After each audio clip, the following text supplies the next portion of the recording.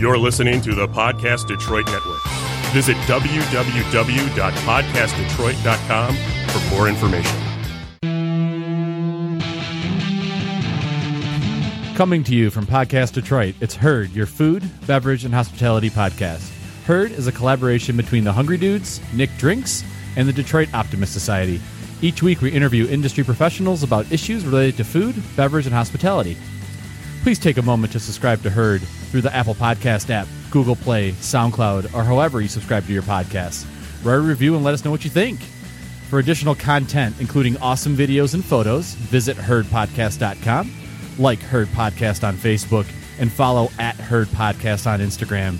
We appreciate your support and hope you enjoyed this week's episode of Herd.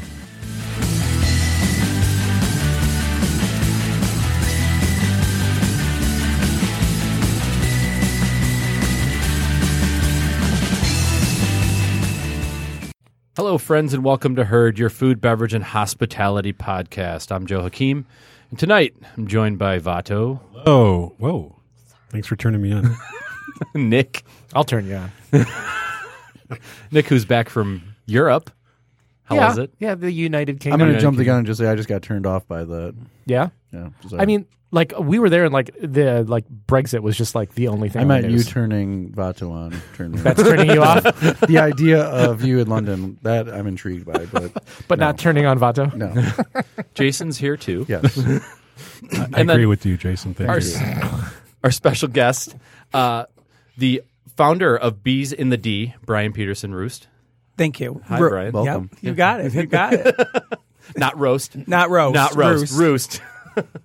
All right. So, Brian, off your website, I want to just go right into this because this is a very fascinating topic to me because we haven't had anybody talking about bees here yet. But I got to wander around the top of DCD, Detroit City Distillery. You had some bees up there, right? Oh, yeah. You went up there to the hives? Yeah. They got to let me wander around. That was fun. Wonderful. But I'm jumping the gun. Okay. Yeah. So, Bees in the D have introduced 6 million bees and manage over 100 honey bee hives at over 39 locations across 5 counties in 2 countries. They're the busy bees building the Motor City's Bee Highway. I like that. That's awesome. Yeah. So, all right. So let's start with DCD. Like, I mean, you have clients then, right? So, yeah, we partner up with a lot of different businesses and even homeowners and corporations to help with the bee population, the conservation of bees. So is beekeeping safe? Oh, yeah. Honeybees are actually very docile creatures. Obviously, everybody always thinks about the stinger, but that's just to protect their hive, their queen. So it's They're very dead. safe. If they hit you, they're dead. Yeah, they really that's the got to thing. hate you. That's the thing. Yeah. I mean, they've sacrificed their little lives to protect, so they don't want to sting you if they don't have to. So you say conservation. So what is something that the average homeowner is doing to deplete the bee population? Well, there's a lot of strikes against the bees, unfortunately, but a homeowner, it probably the biggest problem is using different kinds of chemicals, Roundup, pesticides, things that the plant absorbs, and then the bees get the nectar or the pollen from it, and they get trace amounts of it. This podcast brought to you by Monsanto. I know. I'm like, So to go back, I mean, growing up as a kid, you're cutting the grass and all of a sudden there's bees and then you're just running, in all different directions. So you're telling people, no, you don't have to run. Just don't mess with where's their home. I mean, a bee's not going to.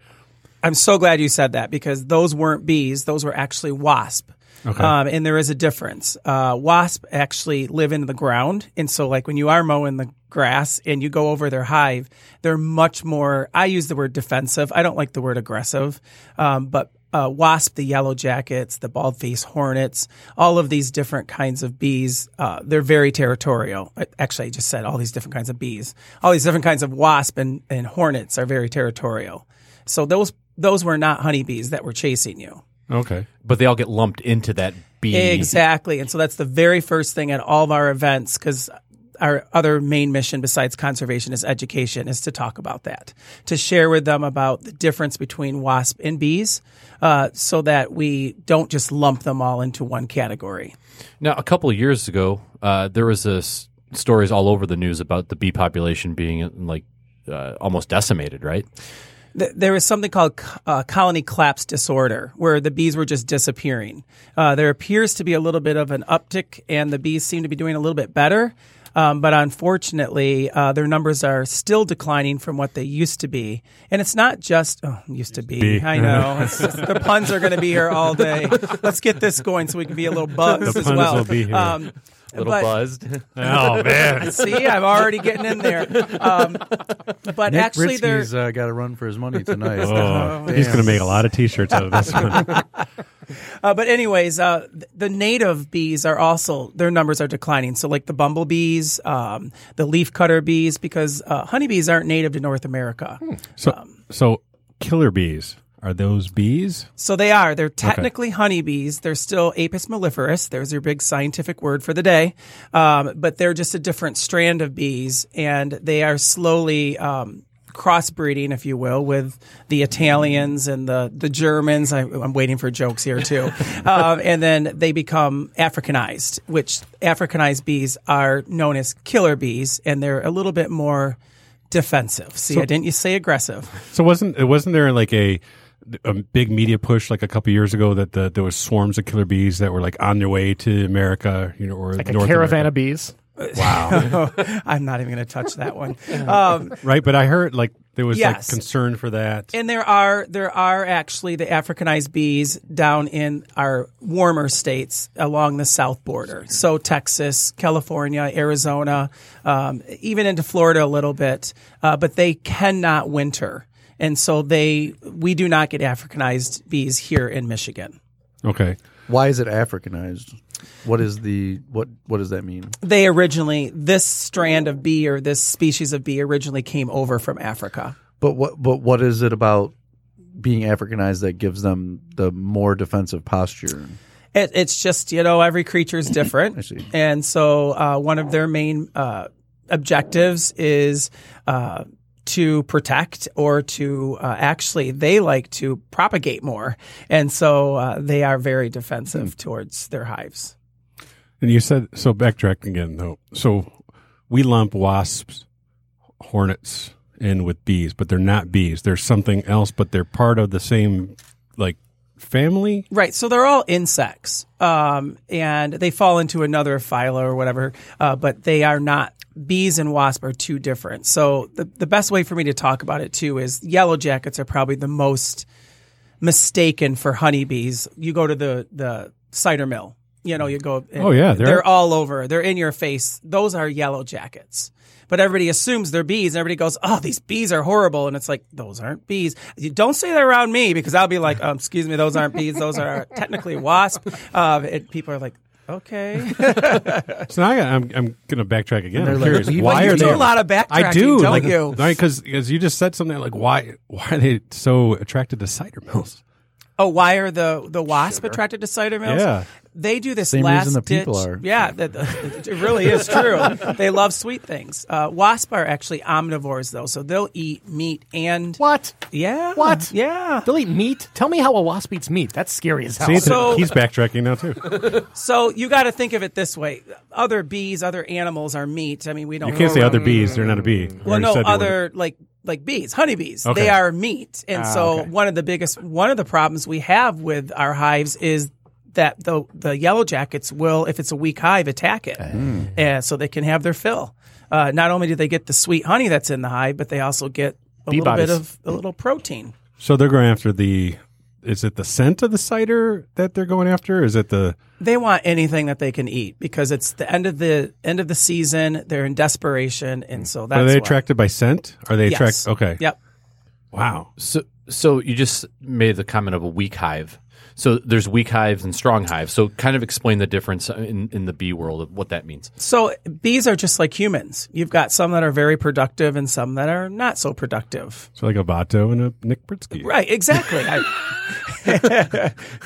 My stare can't be translated into audio. And so some hives build up faster. The queen is laying more eggs. So like in one hive, the queen may be laying up to 500 eggs a day. In another hive, a queen could be laying 2,000 eggs a day. And so obviously their numbers are going to increase. They'll become a stronger hive. But the lifespan on a bee is Okay, so a queen bee, we got to break it down. Yep. So a queen bee can live upwards of 5 years. Whoa. Not typical. Wow. Usually 1 to 2, 3 if she's lucky. The worker bees, which are female bees, which it's so hard. There's so much to tell you. The female bees are workers, and they live about 40 days. That's it. Okay. They literally work themselves to death. So that's why there's so many eggs, right, because right, there's right. so many dying. And then there's male bees, drones, that can live up to 1 season. But at the end of the season, all the worker bees kick the boys out and they freeze to death. So I was kind of close because I got all my education from the Pixar movie. Oh, the bee movie. Or you're talking the Bug's Seinfeld Life. movie? Not the Seinfeld Are you talking movie. the Seinfeld one or the Bug's Life? Yeah, the Bug's Life. Oh, okay. All my education about bees was from that. Because the Other bee than getting movie stung. actually was pretty good and pretty accurate about a lot of things, except for Jerry Seinfeld should have been Elaine, because the boy bees don't go out and forage. They don't work. And so these giant bees that came out, it should have been all females. So the bees that are attacking you at a cider mill, are those male bees or female Wasps. bees? Those are Wasps. So those are Those wasps. Wow. But if damn we're it. going to talk honeybees, Damn it. only the females have a stinger. Males don't even have a stinger. The drones don't have a stinger. Does the queen have a stinger? She does, but it doesn't have a barb on it like all the workers. So she Interesting. can sting more than once. Whoa. So the Great barb, knowledge. See? so the barb sticks in you, and then when it pulls out, it rips his tail out. It rips the their stinger off. abdomen and then they eventually die, yes. Wow. Yeah. But you want to get that stinger out because it continues to put some of the venom into you. And so the sooner you get it out, the less venom and the less you react. I want to be clear that this we're not talking about the violent nature of wasps and bees here. No, We're I know, talking I about don't why, like why the they're so direction important. this is Yeah, going. I think understanding the distinction of it. Well, I'm fascinated. But so I want to go down the path of we have the 3 types of bees, and they each have a role within the hive. So what are those roles? Right.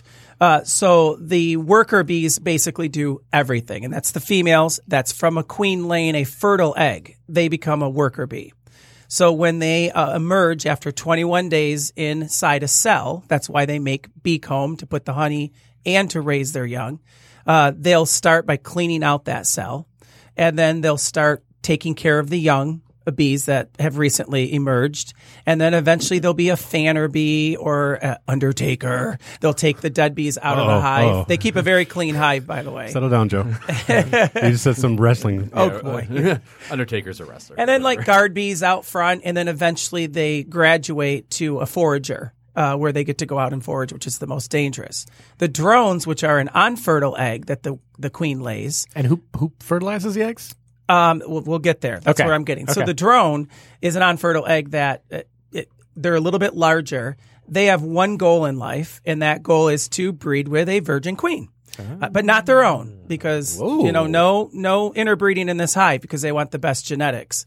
And so each night the drones in the summertime go out around evening to an area that the scientists nicknamed the Strip, and they fly back and forth, hoping that a virgin queen will show up, just like humans. at But the bar. that's a queen that doesn't have a hive. It's a queen that is a newborn queen that maybe is replacing a weak or dead queen, Okay. or they're swarming, which is a whole Right. another story. Right. And so she's looking to mate with 15 or so drones that night. It's her night of fun. But that drone, it's such literally an explosive event that he dies right after he breeds with her. Oh. Wow. Sounds It's quite terrible. amazing, but that's what he lives for. But if they don't find a virgin queen, because there's not many, they fly back to the hive and hope the next day. So and go out. what triggers a new queen then?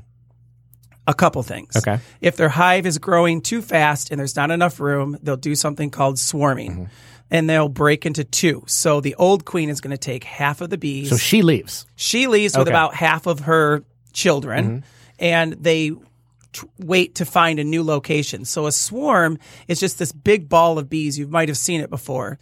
And there are it chased scout me bees. when I was- No, they won't chase you. Those are wasps. I know. Let me write this down for you. So they make this big ball of bees, and they send out scout bees to find a new location, and they communicate this new location, and eventually they'll leave. So that's one reason they outgrow their old hive. The new queen that just mated goes back to the old hive, and now she's the new queen. So if you see a swarm, is that when you'd call people? Oh yeah, people call me and I'm like, And you're get the- in my you're the guy. car You're the right swarm away. guy. Okay. Oh yeah, Okay. because that's a free group of bees, and I want to help get them into a hive that's safe. Okay. And also, it's a fun process. It's really cool. I have a bee vac. Bet you don't have a bee vac. I don't. Yeah, it's a special vacuum that sucks up bees. I mean, but doesn't harm them. That's incredible. It's pretty cool. How many are in a swarm? It depends on the hive. So if the hive is 60,000 strong, it could be upwards of 30,000. Boy, there's my math. You can tell I'm already on break. So about half of them will go. But it could be a small swarm, too, and just be a few thousand. It just depends. So, question. What is a hive? What's a hive? Yeah, like how does it form? So the bees need an empty cavity, like something that's empty. So it could be the hollow tree. And then they go in, and then they have glands on their belly that makes beeswax. And then they make their little disc of wax, and then they pass it to another bee that's their job to form the cells as we know them, the hexagons, to put the honey in for the queen to lay the eggs in. We as beekeepers provide them with a nice box with nice frames, so it's all neat, and they like it because it's the perfect dimensions. So not to bring up wasp again, but that kind of image of Now he's doing well, now the sooner or image of later. the hive that we see so saying. often, is that a wasp hive or is that in fact a beehive? So the ones, are you talking the ones you see in the tree that look like a paper cone. Exactly. Yep. Yeah. Those are wasp. Okay. That's Those what I are thought. a species of paper wasp, and that Okay. they get the name because it's a papery substance. Yep. But then there's some wasp or hornets that live underground, like the ones that chased you when you were mowing the lawn. Oh, friggin'. So, more ignorance here. The only two things that I know that bees do is pollinate flowers and make honey. Is there anything else that's productive to, our agriculture or society that bees do? Yeah, a couple things. They also make something called propolis, which is a sticky substance. They use resin or some of the sap from trees, and they seal their hive with that. But humans are now finding that it can be useful in things. And then, of course, they make the honey, which is both delicious, good for you, and also now they're using a lot of honey with wounds because it helps heal Right. wounds, especially in the pet world. A lot of veterinarians are now using it more. They used that in the movie. What was that Denzel movie? Oh man, he took honey and he heated it on the stove and he poured it on his wound. But I don't know what that word was. I'll get it back. But it was they. Philadelphia? Was he in that one? Glory? Wow. No. He was Glory? in Philadelphia. Was it a- Wait, no, the Civil War Philadelphia one? was Tom Hanks. This is like wasn't he's it? a assassin, but he heated up Oh. honey on. He had a gun wound. He heated up honey and he poured Training Day? it. No man, Oh. it's just like a new movie. I'm just He stealing out heated- Denzel movies. He poured it on his wound and it kind of like sutured his wound.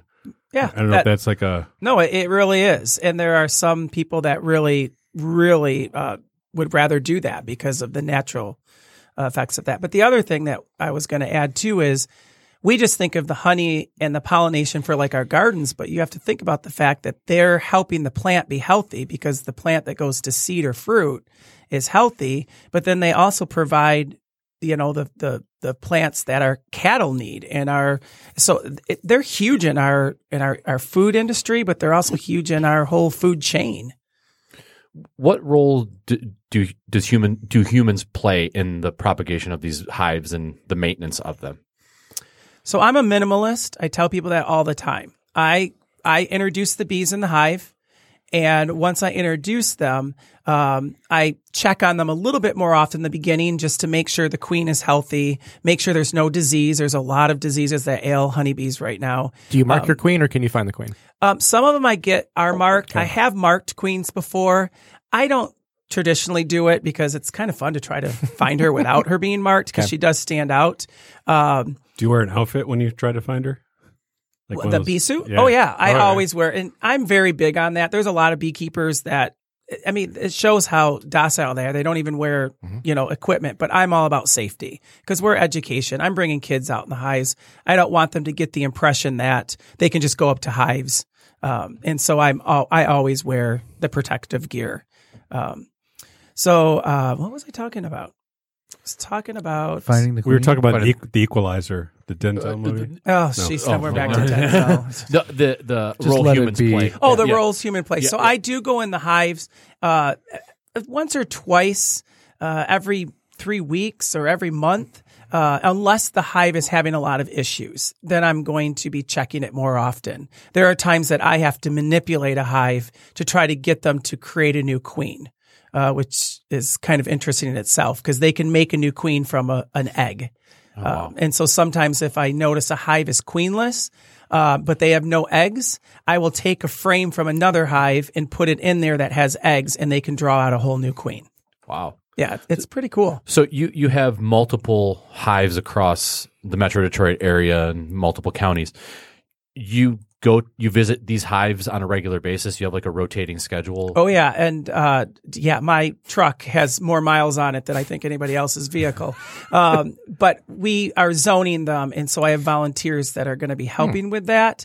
And then to keep them organized, I actually have an app on my phone called Hive Tracks. Yes. And when I pull up to the hive, it has GPS. It automatically pops up the hive, and then I can enter all the data that I did with that hive, or what I noticed, or how much honey they have, and keep track of it by doing that. Because when you go to 102 hives, they all start to kind of look the same. This is like serious business, man, right? Oh, yeah. Like you talk about. This is like the foundation of agriculture. Yep. Yeah. We're just getting into honey. We haven't really gotten into honey yet. I want to talk about honey. Well, and I do want to mention that we've been so well received. It's like I was a little nervous because people instantly think of those wasps and stuff. But I think people are starting to understand the importance of honeybees. And so I kind of say they're the new panda. The World Wildlife Federation did all that panda stuff, and now the panda population's up. I think people are starting to realize we better do something here, or else we're not going to have bees. But I do need to share this because it's kind of interesting. Walmart just bought a patent for little drones that are artificial bees. If you saw the Black Mirror episode, it's kind of like that. They have these little robot bees they're creating that will pollinate. Holy shit! Wasn't it? Wait, the bees thing that was in Philadelphia. No. Oh, here we go. Denzel Washington. Are you kidding me? No, the Scully Mulder X-Files. The whole thing was like bees, right? They had the bees that were going to the fires. Come on. I thought that was Black Mirror. No, it was X-Files. Oh, okay. No, there was Black Mirror too. Was it Yeah, too? yeah. It might have been It's both. scary because bees scare people. Right. But I like that whole thing. Wasps scare people. Yes, I'm sorry, but how did it We'll happen? get- How did we'll people get- think we'll that get there bees? eventually. How did people think that bees were like wasps were bees? Like, is there a? Because they're buzzing around, and they do look about the same size, and it's not like you can stop and really look at them. But honeybees are very fuzzy and golden colored, and yellow jackets are yellow and black and smooth. So if you could see them stopped, you could tell the difference for the most part. But We're also like the dumbest nation in the world, so Well. that doesn't help either. Speak for yourself. I have a question about. So we're talking about there's been a decline in the honeybee population, and earlier you had mentioned, or when he asked about, what households do, and part of that was the chemicals that they're putting on the plants, and so, and then you had mentioned, I didn't really catch, is there some sort of like macro thing that's going on, or is it an aggregation of all those micro household activities with the the chemicals and stuff that's just adding together, or is there some other thing that's going on, like I'm just throwing, like, is it climate change or something else that's going on from a way high level that's really affecting the bee population? Or is it just a bunch of individual behavior that's sort of all together? It really is still a question mark to a lot of scientists. And for a while there, they thought it was the cell phone waves that was causing it. Or mites? Wasn't there like a mite thing Oh, too? the mites Yeah. are a huge problem. I have to treat all my hives and check them for mites. It's called the Varroa mite. Okay. And they have come over from, we're a global society. So we get all these pests that the animals don't know how to, they haven't adapted to them yet. And so the mites weaken them, which then if there's pesticides, it weaken them even more. But the interesting thing is we're finding, because MSU has a wonderful bee program, and you can send your honey. So this honey right here, we could send it and they could examine it and tell us every kind of plant that they got the nectar from, and they can see if there's, trace amounts of pesticides and things. But what they're finding is a lot of the honey in inner city or urban beekeeping has less pesticides than out in the country because who's treating vacant lots? And the yards are much smaller, so people just, maybe pop the dandelions and don't spray for them. So it is interesting to think that the honey is pure from the city standpoint. So my honey questions relate to color. There's a lot of distinction as it relates to color in terms when you buy honey commercially at a grocery store or whatever your market you're shopping at. Can you talk about a little bit what the distinction is? I between love that about honey. I was explaining earlier that we don't mix our honey. A lot of commercial beekeepers just put all the honey from the different locations in one vat and it mixes. It's still honey. But we do separate harvests at all of our locations because each location tastes and looks different. Yes. Like one honey is going to be super white, light color, like lavender. And then one is super golden. And then if you have like dark amber. Really dark honey. There's I can't think of the plant right now, but there's a one that's super dark. And it's almost like molasses. And they all then take on different flavors as well. So it's really cool. So what we do is I was explaining just down the street from here at Ferndale at Bee Nectar, we do a honey sampling where we pair it up with a different mead because each honey has a different flavor. And so I love that first taste out of the hive, like, ooh, what is it going to taste like? Like the one we did from Kobo, that hive had almost a cinnamon flavor. And the only thing we think of is the chefs grow a bunch of Thai basil up there. And we're thinking some of that nectar. So it's like a terroir, it's like with grapes for wine. Terroir. Yeah, it's exactly like that, yeah. So is there a garden variety honey that you recommend for the consumer to say this is going to be the middle ground kind of honey? The main thing I usually say about honey is I always say if you can buy it from a farmer's market or a local beekeeper, you're not only supporting that beekeeper who's doing great things, but you're getting honey from your area. You're getting fresh, raw honey. And you'll notice if you get fresh, raw honey, it tastes so different than, let's say, the honey in the packets. Or you go to the dollar store and it even says on the back it's corn syrup with honey. How do you know what the nutritional content is? How do you know what the sugar content is? From your farmer's market, if it's not commercially produced, that I don't know about this because it's technically pure sugar. I mean, it really is sugar. But so there's obviously there's nothing additive to it. But. No, so you'll notice on honey, it will just say ingredient honey. There's nothing added. Now, some people have started to make flavored honeys that's infused with stuff, which is it's delicious. Then they have to say that. There's other ingredients in it. So we just tasted a jar of honey that but it doesn't have a location. Like, can you buy the different locations? So it does. So he knows Brian knows the locations by the date. We date all the bottom of our jars, and so if you buy a jar and you go, "Hey, I got a 914," that's Eastern Market Brewery. These are from the two hives that are up on Eastern Market Brewery. So I want like a tasting pack. Yeah, you can get tasting packs, but you have to come to one of our events at Bee Nectar. So I was at Blake's. You guys were at Blake's, right? We did it at Blake's as well. So yeah, I saw you guys there. Did you come to that event? I did. Yeah, the big super crafting event with all the Okay, so you were at the Lavender Festival, but we did a honey sampling up there as well, where we paired it with a hard cider. Got it. I wasn't at that. Sounds like a great Christmas gift for everybody. Buy a sampling pack of. Well, especially when you could. So, and that's the thing. When you try rums next to each other, you start tasting the flavors. Think about having 3 different honeys and be like, ooh, all the neat flavors. Oh, yeah.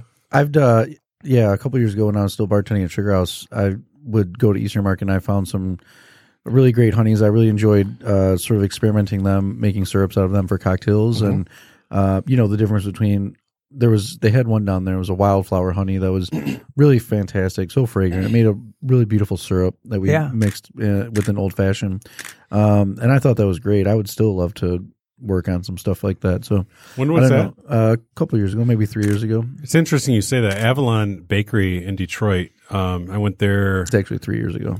Well, I went there not literally a couple of weeks ago, and they set up a coffee drink, and they'd had honey syrup with their coffee drink. So I don't know if it's progressive.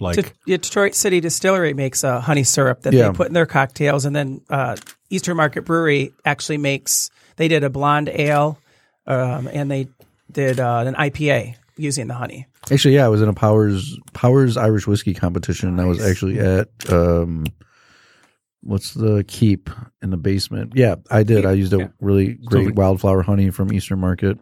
That was a little over 3 years ago. But I love honey in cocktails. I thought that was the first time I had really, I went down there and I didn't really go there with the intention of, I didn't understand the nuances between the different flavors. But when I got down there, I just bought 4 different ones and was playing with them, and the one really stuck out to me. Isn't it crazy how the really different flavors, different floral, different spice? Yeah. Because we also have 2 hives up on Bon Bon Bon in Hamtramck, and she uses it in one of her bonds to make a honey caramel that is out of this world. It's so good.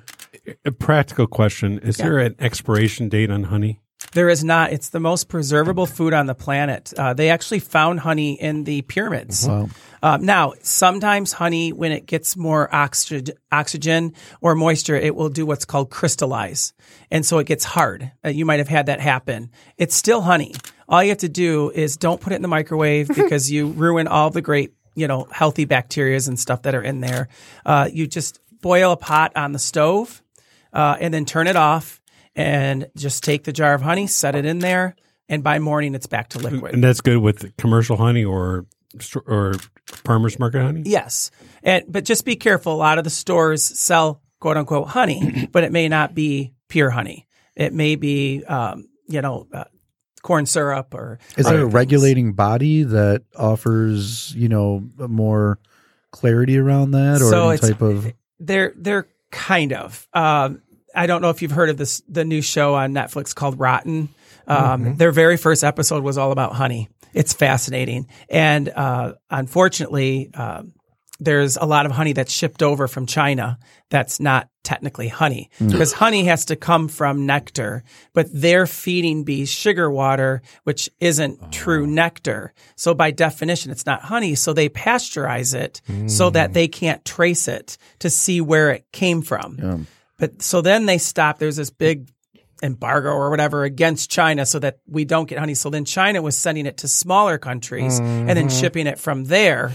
And they started to go, how are they getting that many thousands of gallons of honey from that tiny little island? And started to realize that. This is an incredible labeling question. I mean, they can grow, because are you part of the U.S., DA labeling stuff? I mean, do they – I know we went into this whole new thing as this last administration came in, where we don't have to label everything that we have to do. And in a couple of weeks, we're going to have somebody from the agriculture here talking about labeling and whatnot. And so currently, no, honey falls into the cottage law, and the cottage law allows you to sell it without having to be a part of that. And up to how much? Is there like a cap? So you can. There really isn't, but there's a cap for if you are doing so much honey, then you need to do it in a commercial kitchen. Okay. And at that point, are there laws for labeling? I'm not sure, because we're not up to that point. Right. We're not really in the honey business. We're in the business of education and conservation. Yeah, right. But we do get honey, which is nice, so that we can sell it to make money for our nonprofit. You can make a lot of things commercial kitchen, though. A lot of things, really, if you think about it. When you go to restaurants to set up hives, is it on the pretense of getting honey for the restaurant, or is it on the pretense of learning about bees? Both. So it depends on what the restaurant wants. So everybody has a different arrangement. So like with Alex at Bon Bon Bon, she just wants 25% of the honey, and we keep 75 because she's using that amount. But then and that's it. Yeah. So you put a hive there and she gets 25% of the honey?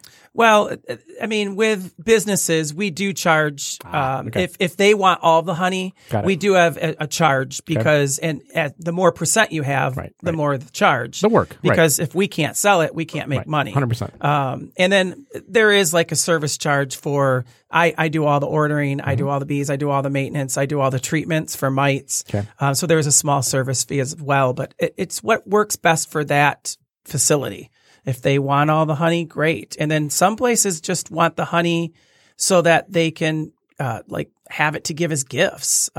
Bedrock, for example, we have 6 hives on the 615 Lafayette building, and they're jarring it up, and it's going to be part of baskets that they make. I should work for Bedrock. I want the honey. Half a Detroit or works you for should Bedrock. just get No, I will. No, I will. Yeah, I've got. I'll talk to you later. I know a great guy that sells honey. So, right. What got you into honey? What got you into bees, or what got you into honey? Or so I'm a fifth grade teacher, and about 10 years ago, I got a call from our science coordinator for our district. I'm up in Rochester schools, and they said that the Women's Garden Club of Rochester would like to send a teacher up to Beaver Island to take a 2-week crash course on beekeeping through Oakland University at the Biological Center up there. And I was like, wait, a free vacation for 2 weeks? Sign me up. And so I went and I here it comes. I caught the bug. Okay, I'm here all night. Caught the buzz. Yeah, that too. We already used that one. I know, but I'm just saying. And so I just fell in love with the bees. And to be honest with you, I tell people. It was the bee's knees? It was the bee's knees. I knew it was coming. Shoot, you beat me to it. I was going through a hard time at that point, and going in the hives, I call it my yoga. It's like when you go in there, it relaxes you. And so the bees were there for me when I needed it. And so now that they need it, I wanted to return the favor. What is the average size of a hive? Because I'm picturing like this kind of small body. So the hive itself is no more than 3 feet by 3 feet. I mean, but you stack upwards. So it's a little less than 3 feet, and you stack up and you add boxes as it goes. And like same I hive. said, So that's the same hive. Yeah. Okay. So you just keep stacking if they are growing. And then some just don't grow as much, like we talked about. But usually in the summertime, a healthy hive has about 60,000 bees in it. Okay. So that's where we got the 6 million number, because if all of our hives have that, it's about 6 million bees. And what happens in the winter? They just all die off? Or No, they actually, around fall, the queen starts laying eggs that are just a little bit different, and they're called the winter bees.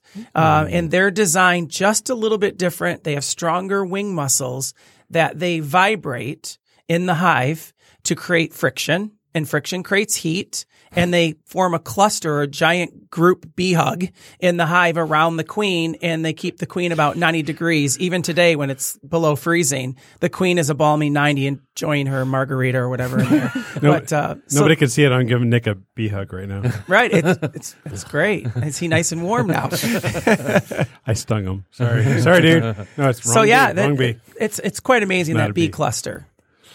What else was the whole thing was Blade Runner 2040. God, with the movies again. I gotta because you know what, America does this pop culture thing, right? So the last Blade Runner movie had a whole bee thing at the end of the movie.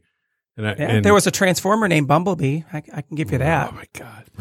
All right, this one like grew the society afterwards. Though. Raw honey versus not raw honey.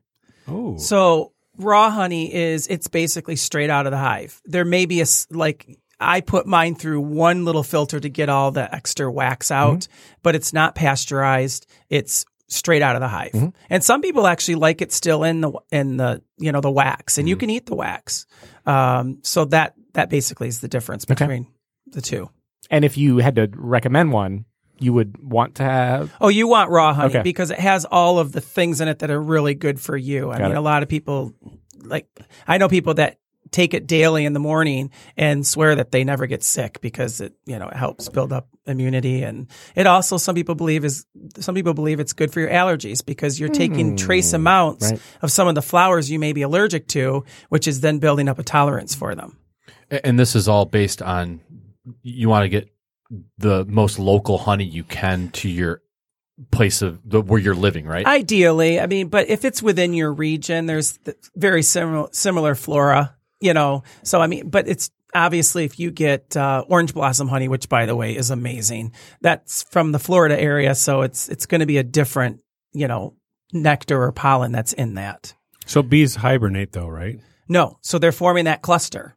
So in the wintertime when you literally just explain what they do. No, I get it, but I'm saying there's no bees swarming and No, they don't leave the hive unless there's maybe one of those freak this is Michigan 50 to 55 degree day. Right, and, so unless you have and everybody else, they're like they all put their shorts on and they head out. Right, right. No, that makes perfect sense. Unless you have a place that's having the bees, they're not out in the open. So right. you have to have like a place that's like going to house them. A hive. You don't bring the hives inside. They stay right in the same location outside. So all my beehives are still up on the parking structure of the Rensen. They're still up on Kobo's roof. They're still along the DeQuinder Cut. They're forming that heat inside of that right out there, the open. If you didn't do it, what would they do? What do you mean if you didn't do it? If you didn't do it, they wouldn't do it because there's What some. it's define it.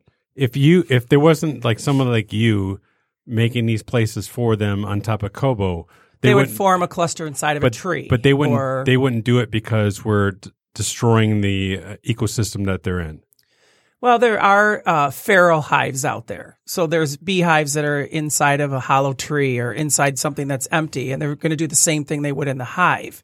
But this just allows me to check on But it's them. almost like deforestation, right? Like we're destroying their natural habitat that they would have been in had we not messed with their like system, and that messes up the whole bee colony and beehives. Well, bees are now classified as domestic animals. And so they are classified as that. They are the same as cattle.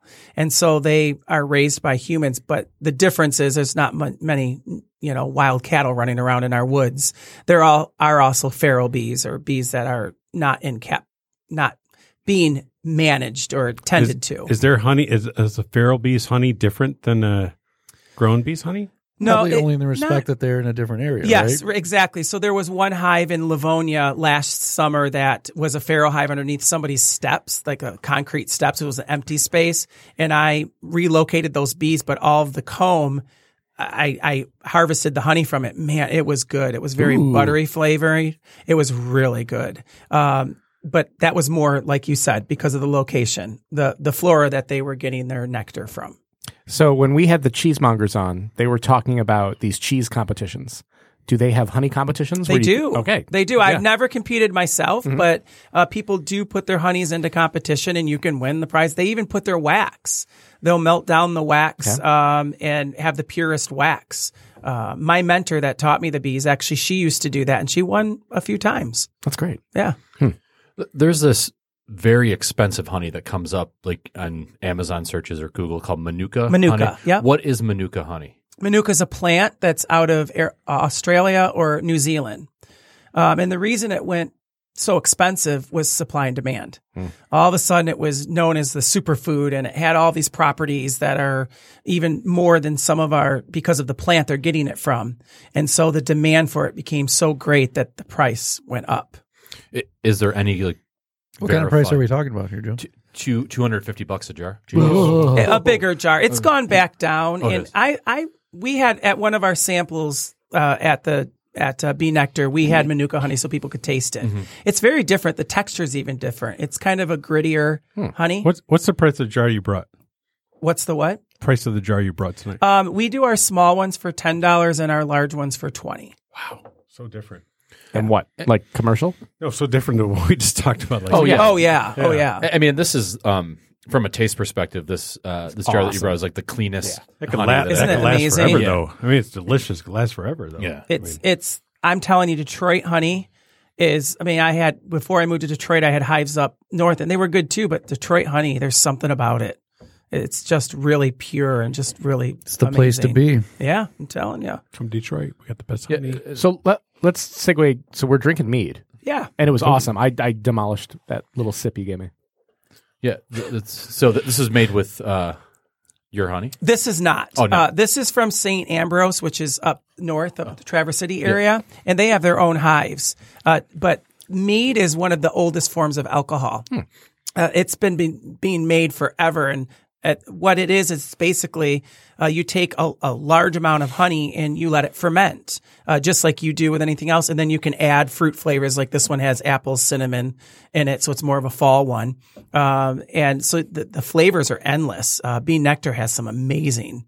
They have a cherry chipotle that is so good. It's like sweet at the beginning, and then there's a bite on your tongue at the end from the chipotle. And I don't think people know how big mead is in Michigan. Because not only do we have 3 pretty big producers, but isn't there a big mead competition that happens here too? There is, and we actually have who some people say is the godfather of mead, Ken Schramm, who wrote the Bible on mead. He's right here from Troy. Yep. And so He'll be our guest next week. Oh, is he really? Yep. He'll be on next week. He's a great guy. And I actually went to a couple of his workshops, and we got to make a mead right there at the workshop. It was really cool. Yeah. Is that the Mead Father? Like The Mead Father. That's the right. Mead Father. Yeah. But yeah, like meat's big. There's Fred Minnick. Equalizer. He just wrote a mead book. Denzel Washington. I don't want to talk about Fred Minnick. Oh, you're not a That fan? guy bothers me. But here's the Ooh. thing: mead creeps up on you. I mean, Training it's day. strong. Yeah. I mean, mead will really. What is creep the up percentage you. on that? This one is a sizer, so it's not as strong. It's like 6%, but a lot of the meads are up into the double digits, which I mean, it's pretty strong for. And they're pricey too. They can. They definitely can be pricey. It depends on the other products that are in it. And So a sizer is mixed with cider.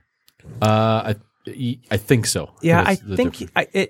I know it has apple juice in it. Okay, that makes It does sense, say yeah. that. So Because there's also a braggot too, but that's beer and cider, right? I don't know. You guys are all so technical. Well, there's just all sorts of mixing. These are Yeah. questions for next week, right? Right. Hey. Yeah, mixing 101. I know we're getting to the end. I'm going to go throw my novice question out. Wasps. They're wasps.